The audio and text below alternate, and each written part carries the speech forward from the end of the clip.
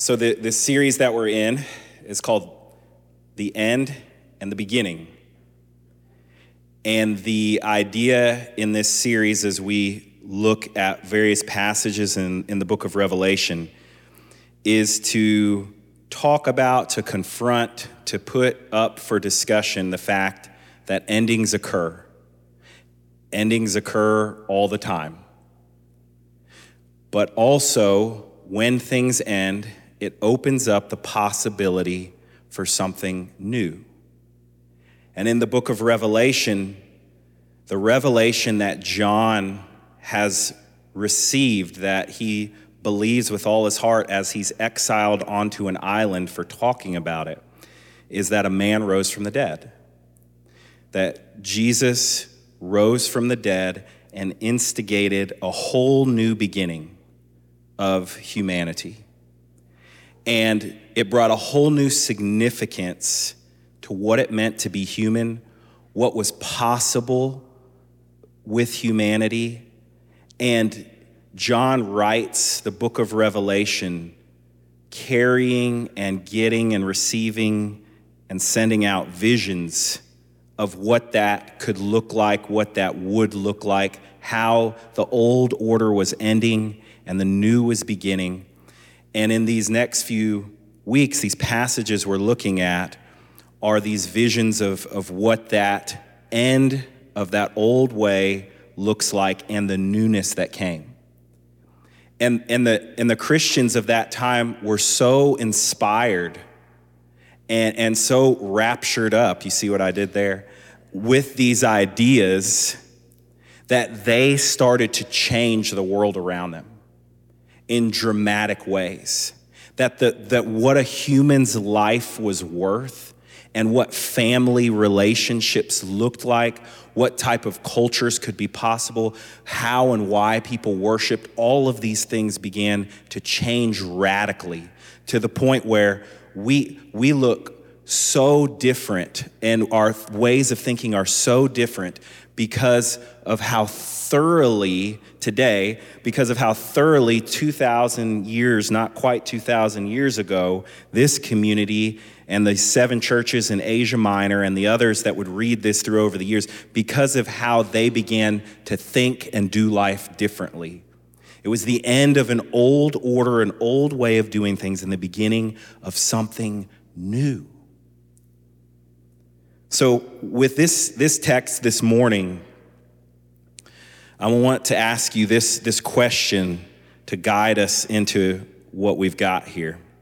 And that's the question of what are the areas of thought in your life that are completely private, that are things you don't share with anybody else, the things you would be really scared if other people were to hear about those thoughts. And I'm not talking about the impulses, like the thoughts with the impulses of like, yeah, I just wanted to smack that person right there, like this impulse that you had and you just let it go. Like everybody has those kind of thoughts, maybe not to smack people, but to do other impulse, grab that candy bar, whatever it may be that you didn't pay for. I don't know. But not those, but those things that there's shame attached to. Like the ways that you think about yourself or the things you've done or the things that have been done to you, or the ways that you think about the world or the lack of hope or faith that you have in yourself or others that feel so private that you would be really afraid to share those with anybody. And what I want to propose this morning as we talk about this is that God wants to move into those areas of your thoughts, those private areas, those shameful areas in your thoughts, those things that you put a lot of energy into protecting yourself from being aware of. And that can happen. You can be encouraged to do that through this scripture, this text. I've titled this sermon, When God Moves In. And we're going to talk about that literally and figuratively when God moves in. In the first couple of verses, I'm going to reread these first couple of verses. We see the writer talking about something new. Then I saw a new heaven and a new earth, for the first heaven and the first earth had passed away, and there was no longer any sea. I saw the holy city, the new Jerusalem, coming down out of heaven from God, prepared as a bride beautifully dressed for her husband. So there's a lot of talk about something new happening here on a grand scale, on even like a cosmic scale. And it is this idea that God makes all things new. It's not that I want you to hear the distinction here. This is really important for everything else that we're going to talk about. It's really important for where you go in your mind about how you think about pretty much how everything will play out in this world and in your life. The text is not actually saying that God makes all new things, okay? It's not saying that. It's saying that God makes all things new. You get the distinction, right? So one way, the first way would be, I'm getting rid of everything. And it sort of sounds like that in the beginning of this text, that some of this old stuff, it passed away. And there was no longer any sea. That seems really random to us, doesn't it? But I'm going to come back. I'm going to come back to that. I'm going to come to your neighborhood on that. But it's not that God's going to get rid of everything that has ever been and replace it with something new and foreign, something that doesn't relate or make sense for what we're experiencing right now. But it's that God is going to renew, reinvigorate, and recreate the things that are already in existence. This is a cornerstone to Christian theology. It's in fact what we see in the person of Jesus, because all of it comes back to that. It comes back to all Christian theology comes back to the fact it wasn't somebody had a lot of good ideas or said, ooh, we haven't talked about God this way yet, or, oh, I really want people to like eat bread and drink wine every week, so let's figure this out like this. It was that a man raised from the dead. So it was something that was old and dying and decaying that was renewed and made new. And as we look at this, we see evidence of this as we continue to look here, because this city, this new Jerusalem, is like descending out of heaven. This is metaphorical, right? This is a vision. If you were to put together all of John's visions that he's saying about what's happening, it wouldn't fit in reality. He knows that. He's talking to you in metaphors and visions. So this city is coming down. It's the new Jerusalem. It's not a garden, though. It's a place that's been cultivated by human beings. That's the difference between a garden and a city. It's the eventual evolution of a garden is a city, right? Like if you start harvesting the plants and you start setting up trellises, well, then you've got some produce and then you need buildings to store it in, and then you're staying in that spot, so you have to build buildings around that. And a city is what emerges when human beings get a hold of it. This is our first clue about how God is making things new. It's a building upon and a support of what we have been doing all this time. It's not a wipe it all out and I'm going to put something completely different, completely foreign, or better yet, we're just going to float around like spirits in some disembodied realm, and nothing that mattered before or nothing that we did before matters at all. But there's culture here. There's advancements, there's technologies, there's cultivation. I can imagine as the city's coming down, you start to hear the traffic lights and you hear somebody calling for their taxi or their camel or whatever, depending on what time period you lived in, right? And somebody shouting at their kid to come home for dinner, and the street sweepers coming through, and the coffee shops brewing fresh coffee in the morning, right? And somebody coming home off of night shift. It's a city. And this is what's coming down. It's God building and working with human progress, human imagination. It's not a cutting off and a reinvention of what we have now, here, and today. It's also scary, close, and intimate with God. In verse 3, it says, "And I heard a loud voice from the throne saying, 'Look, God's dwelling place is now among the people, and he will dwell with them. They will be his people, and God himself will be with them and be their God.'" This is the theme all throughout Scripture, is where is God? How close is God? How far away is God? How do we interact with this God that feels so far away sometimes? Will God take care of us? Will God protect us? Will God save us? Will we be okay?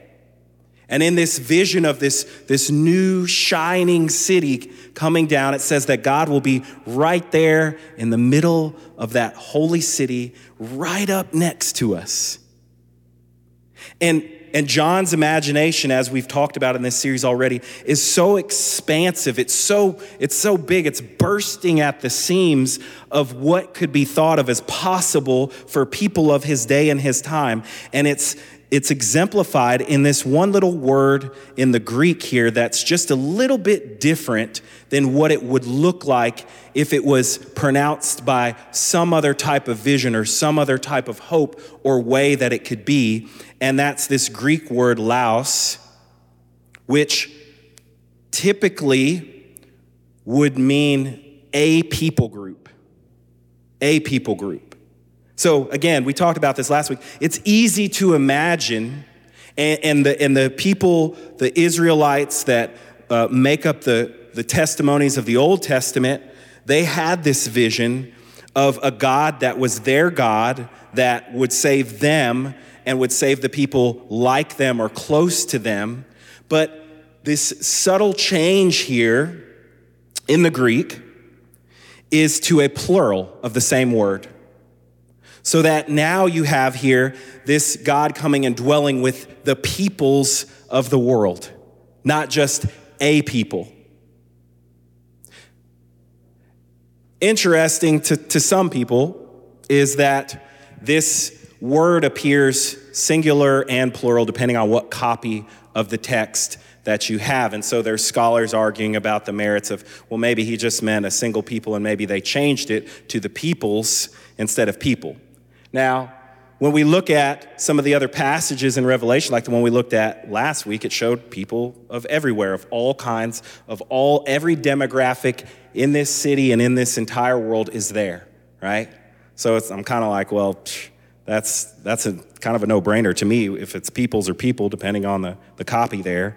But I tend to believe some of the editors, some of the copiers of this text were scared by that. They were actually afraid of the plural of this word. They were afraid that this new city, that this place that was built upon the progress and the achievements and the hearts and the souls and the hopes of human beings, that it included everybody. And so maybe they wanted to change it back. I don't know.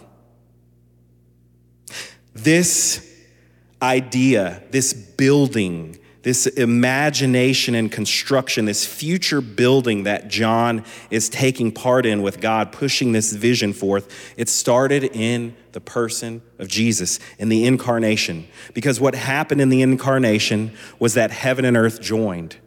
This is what we see happening in this passage. Heaven and earth joining together in a human being in that form. And this is the eventual conclusion. Once it starts, you can't stop it. It's going to keep going. And the full manifestation of this is this thriving, beautiful new city of all peoples who's got God dwelling in the midst of them. There's no temple in this city. There's no place of worship because every action that people are taking in this new city is a means of worship. The artists and the street sweepers and the folks playing basketball, boo, Grizzlies lost, that sucks.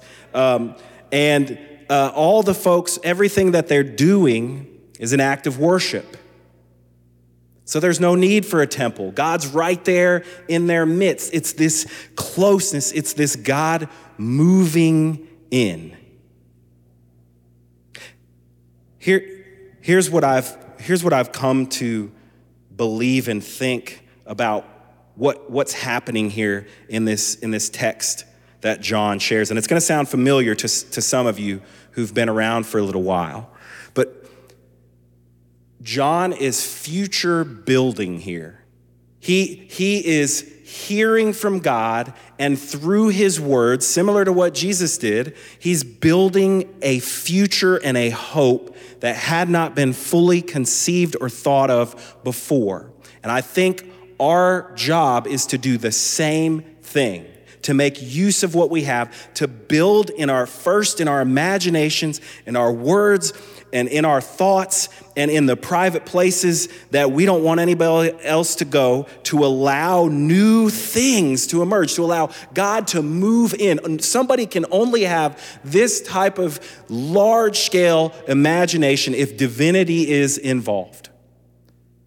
And so I think this applies to each area of our life. I think that we can easily get caught up in the mundane of our lives and not believe that there is a bigger, grander vision, a bigger possibility of what can take place even in just our little community right here in Memphis, Tennessee. I think also this is why the idea of a rapture came about in recent years in the book of Revelation. Anybody familiar with this whole rapture thing? Even if you're not a Christian, you might have heard about it from other Christians, and it was like, yeah, that's actually why I stayed out of church for 10 years, because that was a really weird idea. It was this idea that like all these terrible things were literally going to occur in this totally figurative and metaphorical and mystical book Revelation, and that all of God's people were going to be like shuttled out of there or disappear. And there were all these movies that came out, like somebody's flying a plane and poof, they're gone. And then the plane goes down and somebody's hailing a taxi, right? And they get in the taxi driver's gone, and the city's just going crazy and everybody's dealing with all this trauma. That idea is about 70 years old in 2,000 years of Christian history. But I think it's something that we do all the time. I think we want to escape because our imaginations get too, I know I do. I want to get away sometimes. I just want to be not where I'm at. I want to be out of my situation, out of my skin, out of my body. I want to escape. I want God to just wipe it all out. I want to be gone somewhere else. I want to not have to deal with the problems and the pain and the sadness of living in this world. Don't you? You ever feel like that? Just want to leave it. Just want to sleep and sleep and sleep. Just want to numb it out with alcohol and other addictions and other problems and those kind of things. I want to escape. I want to get out of it. But that's not the story of Christianity. It's not a story of escaping.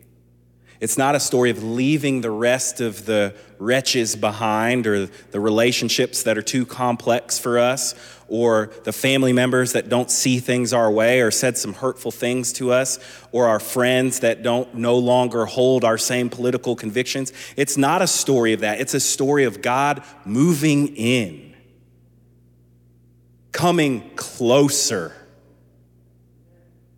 and living with a little boy with scraped knees calling out for his mama, and the calloused hands of a carpenter, and a man who died, was lynched, was killed on a cross in a wicked and evil empire, who stayed near. God moved in.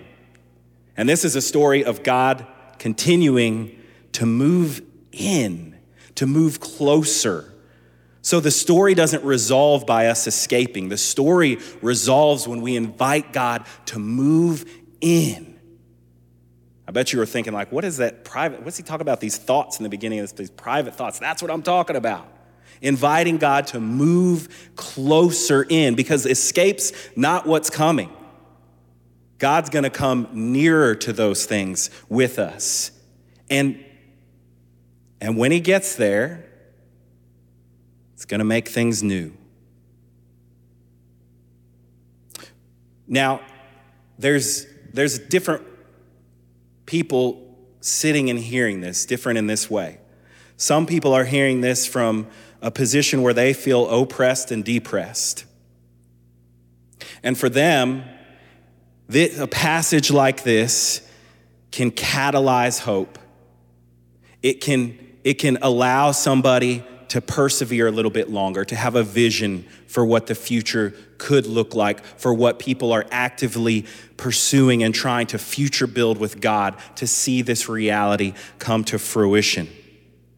And there are some of us who feel like we have some power and some agency and some energy, and our job when we're feeling that way, when we're in that place in life, is to invite people in and to dream bigger and to invite God in, to ask God to move into our vision of the future, to enlarge it, to make it more than just climbing to the next step in our career or getting that house that you get when you're 40 or getting the certain types of car and lifestyle that we want. It's got to be bigger and more. It doesn't have to be, but I want it to be for you. I want it to be for me, bigger than that. I'm up here all by myself this morning. John's building, he's future building with God. But you know what's interesting? He's not working from scratch. In the book of Isaiah, chapter 65, I want you to see this in the text here. I think we have it on the screen as well, starting in verse 17. See, this is the prophet Isaiah. This is from his prophetic imagination. See, I will create new heavens and a new earth. The former things will not be remembered, nor will they come to mind, but be glad and rejoice forever in what I will create. For I will create Jerusalem to be a delight, and its people, singular, a joy. I will rejoice over Jerusalem and take delight in my people. The sound of weeping and of crying will be heard in it no more. You see some of the parallels, but also some of the differences there. John is building off of the prophetic imagination of Isaiah, but there are some really important changes from the vision that Isaiah saw and gave out in the vision that John sees. You see, John sees peoples. The peoples of the world are there, not just Isaiah's people are there. And he sees not just Jerusalem restored to its former glory back in the olden days, in our glory days, right? The golden age of Jerusalem, but John sees a new city bustling with all the peoples of the world, with God's literal presence right there in the center of it. And Isaiah's passage, he says, you won't hear weeping and crying. But in John's even larger imagination, touched by the presence of Jesus, he says, you know what? God is going to be right so close to you. He's going to see your tears. He's going to see your pain and wipe them away. God's own self. Wow. I wonder in each of our minds and hearts, I wonder how many things are limited just because of our imaginations. Just because our imaginations are too small, just because we start saying, no, that can't happen, that's not possible because of X, Y, and Z, before these beautiful, amazing visions that God is constantly flooding our world with, they're just going unattended to. I wonder. There's a poet, and he's a Persian poet, and I don't know if I'm pronouncing his name right. Hafiz. He's a theosophical and mystical Persian poet, very famous in the world of poetry. And there was this poem I just thought of his, and it's a very short poem, but it reminds me of this idea of imagination. And it's not the most politically correct poem either, but I'm gonna read it. It's called Two Giant Fat People. And it says this: God and I have become like two giant fat people living in a tiny boat. We keep bumping into each other and laughing. I think that's the possibility with our divine imaginations. I think that's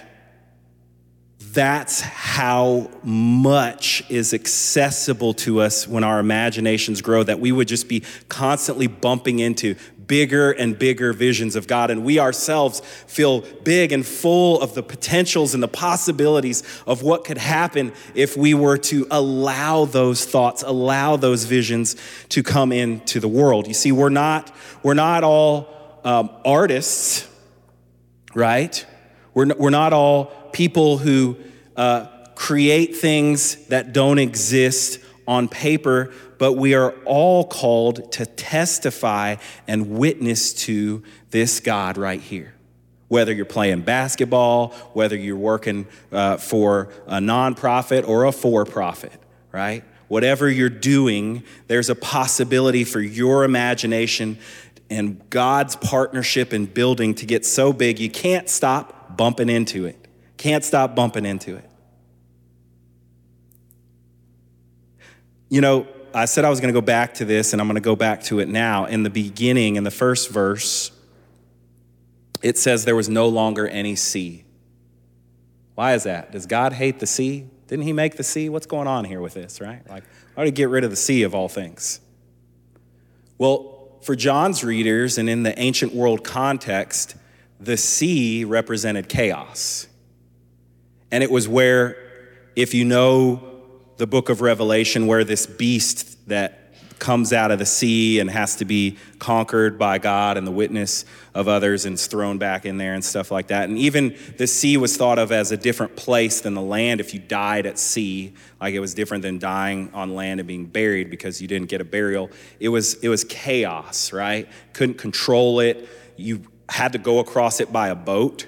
Right? That'll make you think the sea is evil right there, just having to travel from one place to another on a boat and fighting off sharks and giant squids as you do, right? And so when John is saying there's not going to be a sea any longer, there's still water, by the way, in the end of the verse. There's a river of living water in the text.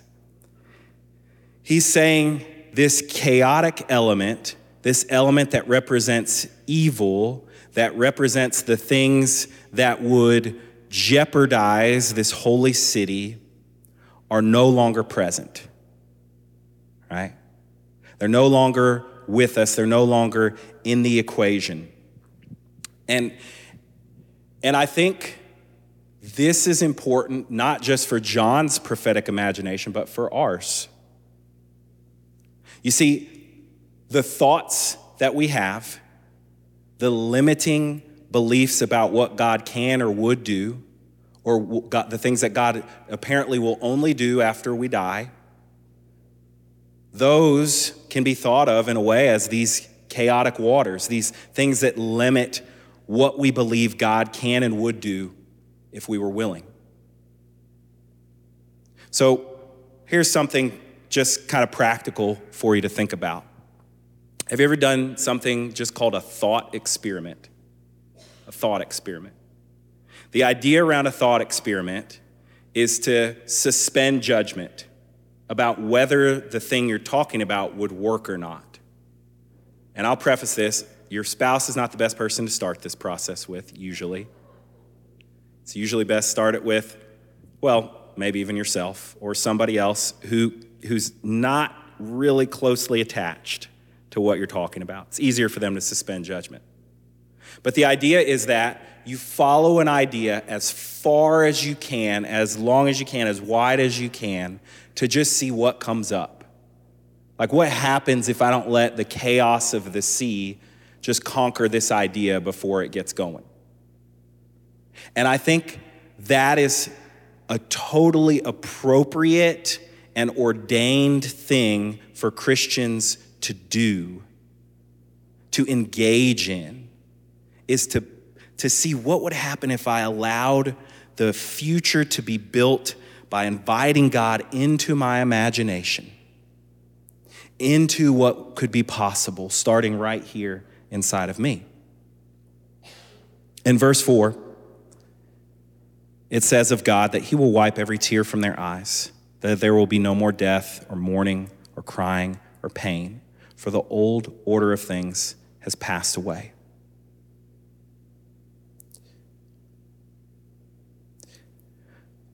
What I think is what catches my attention about this passage, this part of the passage that I think is so relevant to what we're talking about right now, is this idea of newness, making things new, not creating new things, but renewing the things that are, is the presence of God coming near these weeping, mourning people does not wish it all away, not acknowledge it, say, just be happy and joyful.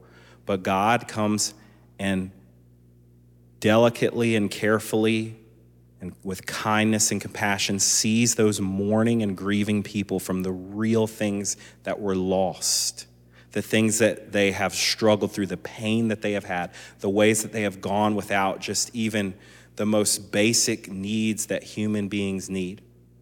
And it says he wipes those tears away.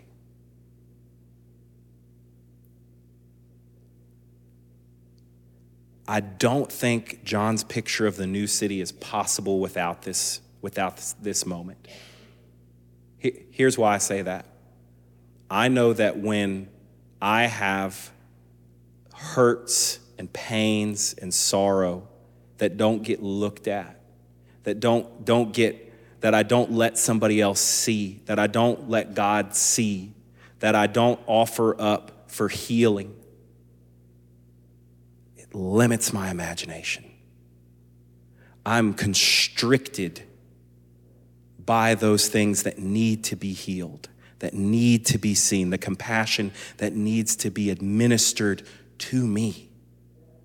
And so my imagination shrinks.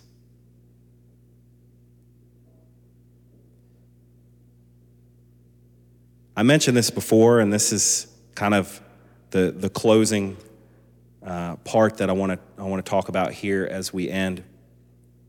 In verse 6, the last verse that we're looking at in this text, John says of God, he said to me, "It is done. I'm the Alpha and the Omega, the beginning and the end. To the thirsty I will give water without cost from the spring of the water of life." Last week we talked about we recited the 23rd Psalm with the Lord is my shepherd and makes me lie down in green pastures, leads me beside still waters, restores my soul. You know, you could insert in there like you can lead an Israelite to water, but you can't make them drink, right? He leads me beside still waters. But you gotta admit you're thirsty and then take a drink. Admit you're thirsty and take a drink. God, move into this imagination, move into this thing. I've been convinced that I'm the only one who needs to look at it or handle it or see it. It's too painful. It's too shameful. I can't go there. A few years ago, I think it was 2019, I invited God into my childhood. Sounds kind of weird, right? And I asked God to be with me in my imagination in a moment that I remembered as a child, and to see me in that space. Sounds weird, but it's also kind of weird. You know, we're looking at this text and God's saying, I'm the Alpha, the Omega, the beginning and the end, the first and the last, in between and through and around and in between all things. So I'm thinking in Revelation, it says God's with them and he will wipe every tear from their eye. That means somewhere in my future, that's God's present, he's already wiping the tears out of my eyes. So maybe I can invite him to do that in the past too. Maybe I'm the one in my imagination who's been limiting where and when I can get a drink of that water. Where and when I can taste that living water that God is offering in some way. Maybe I got to ask God to move in more into my life, into my heart, into the things that I kept as private that I'm just going to deal with on my own. And maybe I could see something new happen and my imagination could expand. Let's pray.